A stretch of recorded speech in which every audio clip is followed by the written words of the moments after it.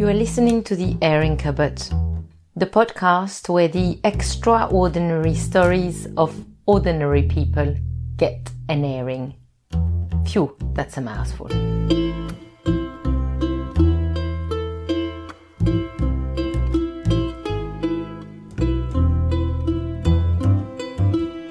Hello and welcome back into The Airing Cupboard. Blimey, 2 weeks have gone by already. I must be enjoying myself because I fail to see the time passing at the moment. It's a bit like Groundhog Day every day during this lockdown.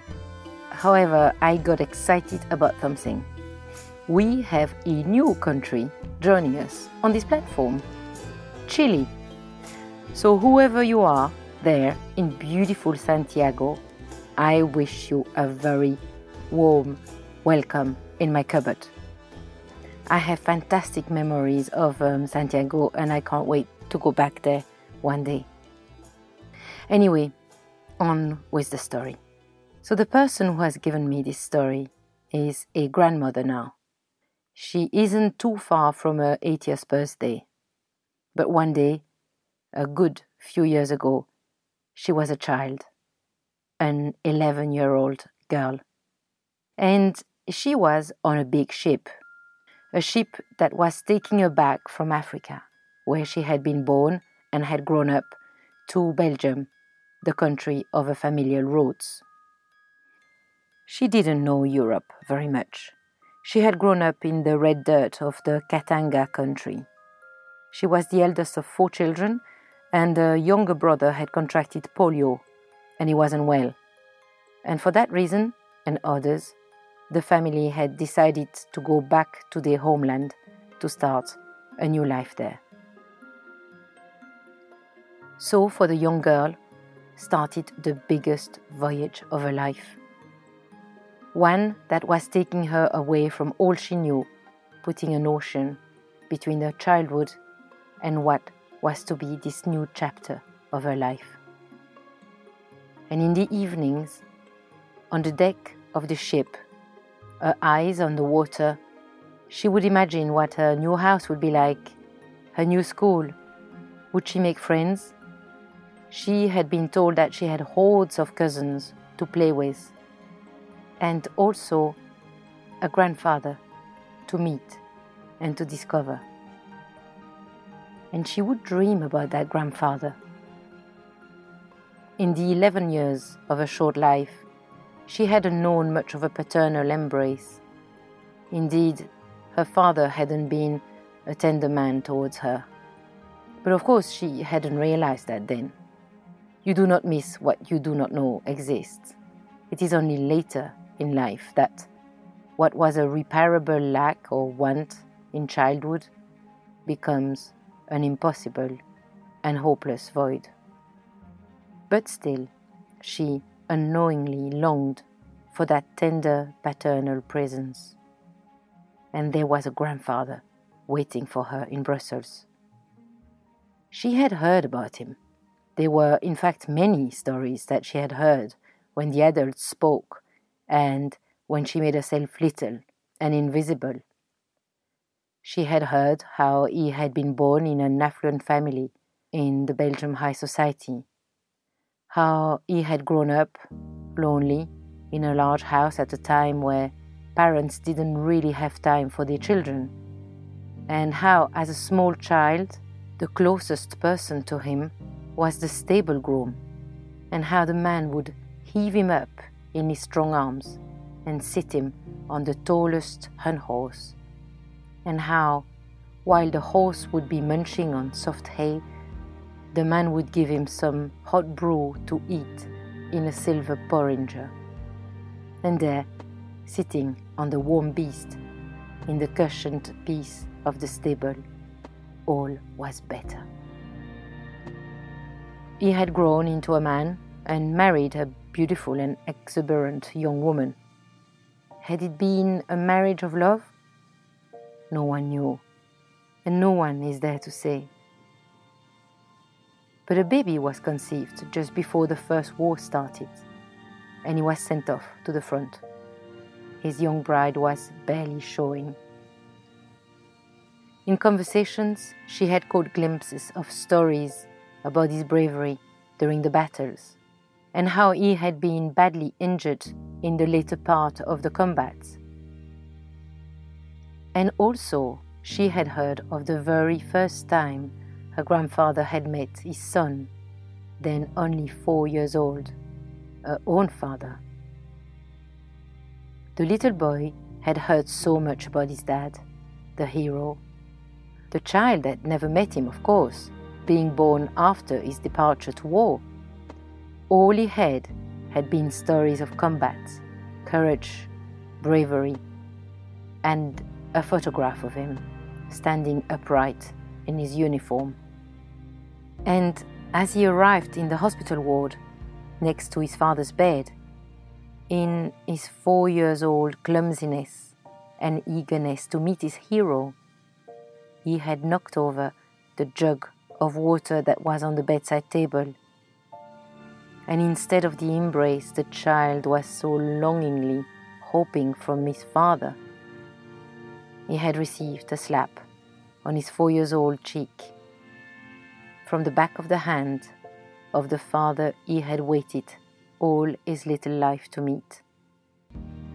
And for the child and the father, without doubt, it must have been a door that closed itself. This explains a lot, you might think.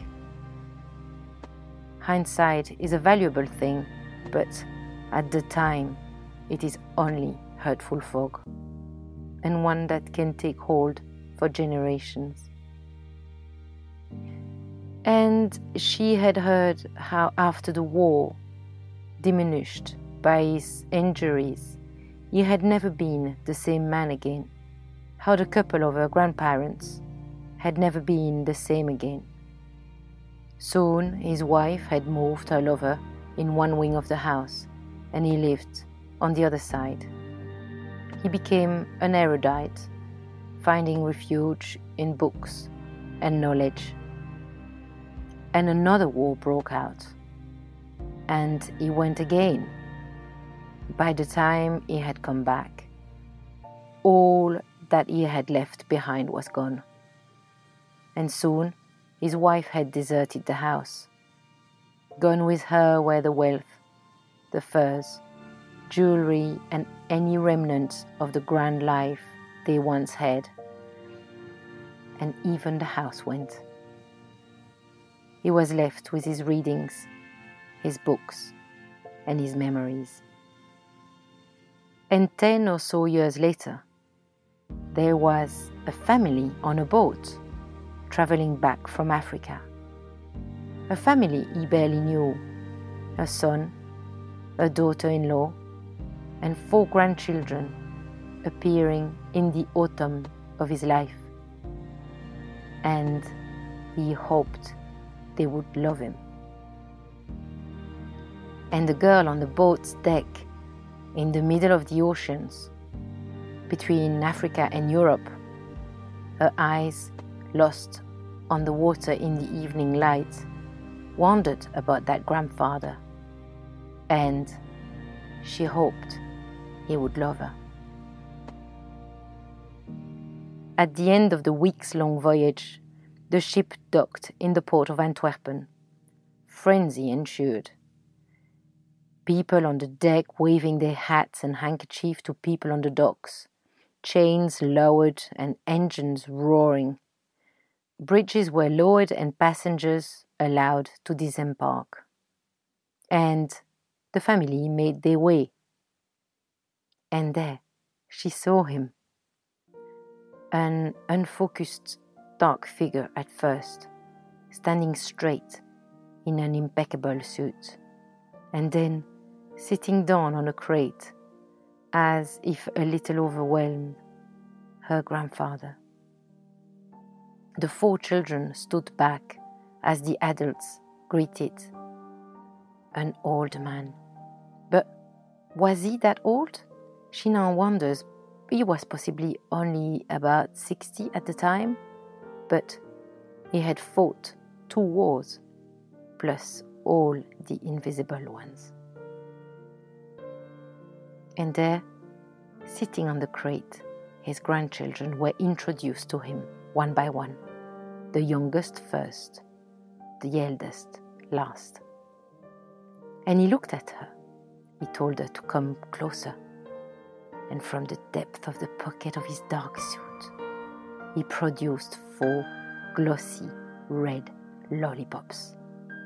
"One for you," he said. And that is how she remembers her grandfather, the very first time they met. The red, glossy lollipops.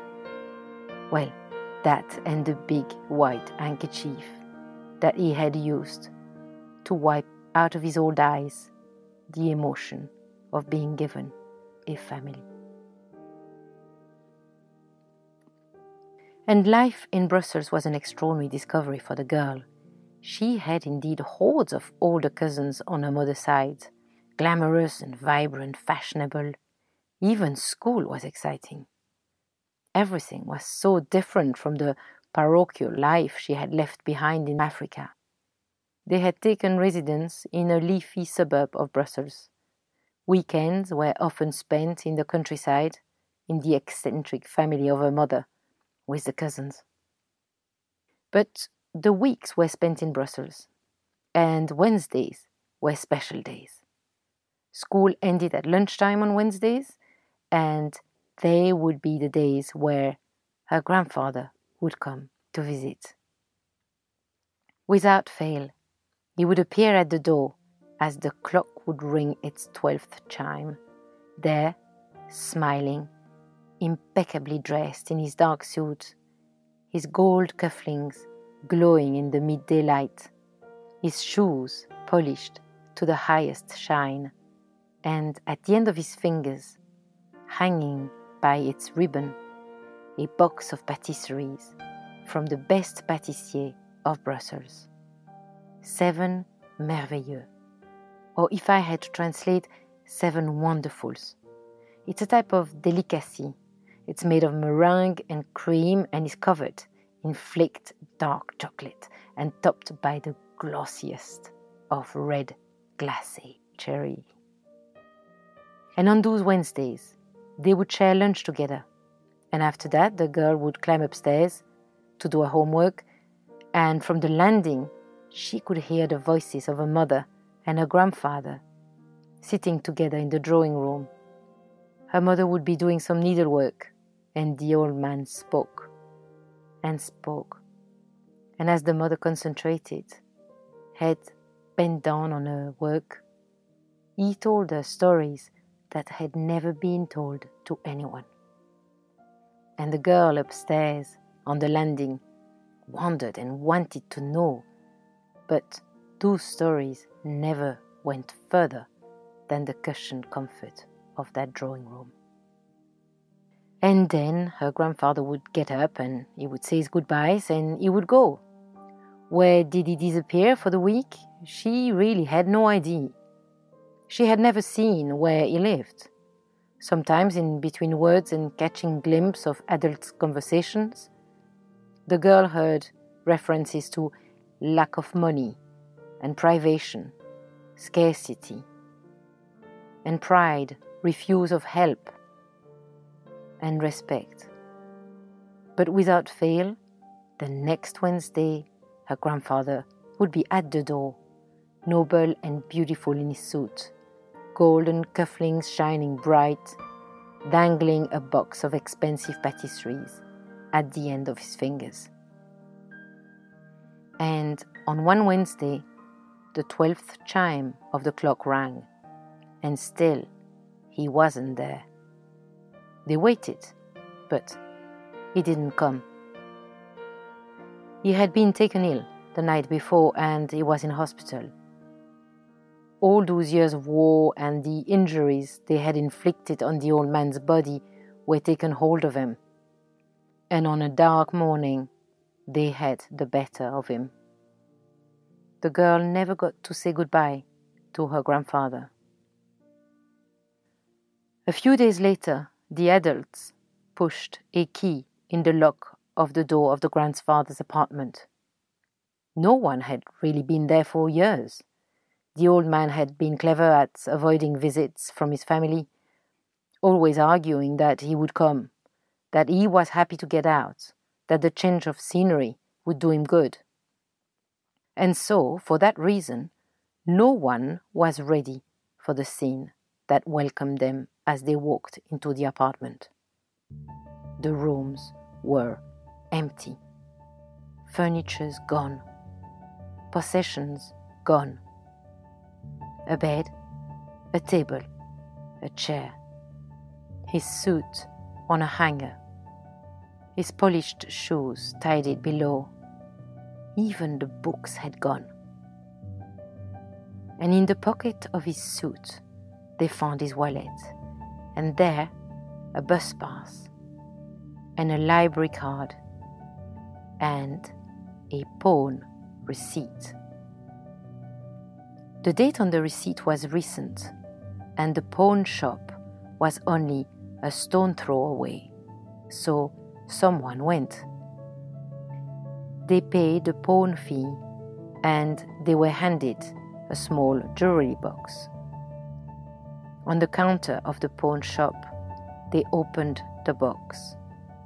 2 gold cufflinks glowed quietly in their velvet nest. And in their glow, they spoke of box of patisseries dangling on their silk ribbons. 45 years later, in the warm breeze of a May afternoon, under the canopy of a large bramley tree, a family is gathered, celebrating the christening of a boy. The bony baby is given trinkets and silver spoons and all such things that baby receive for the christening. Her grandmother is sitting on a cane chair. She hasn't yet given her present. She wants to wait for the right time, as this present comes with a bit of a story. And on her laps, safely, she holds a little jewelry box. And in the box, 2 gold cufflinks lay quietly in their velvet nest. And next to them, folded in the smallest of a note, a message explaining why they might be so precious. Et voilà. I hope you have enjoyed this story. I do thank that wonderful grandmother for letting me tell the tale. What I can add on the subject of a merveilleux is that particular grandmother still loves them. But to her, after finding out about the empty apartment and the pawned gold cufflinks, they started tasting a lot more than just cream, meringue, dark chocolate, and glacé cherry. Here you go. If you want to have a look at the cufflinks, you will find a photograph of them on the Airing Cupboard's Instagram, Facebook, or Twitter page. And as you are there, you can quickly tap on that button to follow and leave me a message with your thoughts about the story. I will finish with the usual plea. If you haven't done it yet, please rate and review the Airing Cupboard on iTunes and share it, especially with friends in faraway lands. Have a good 2 weeks, and until we meet again in the Airing Cupboard. Goodbye.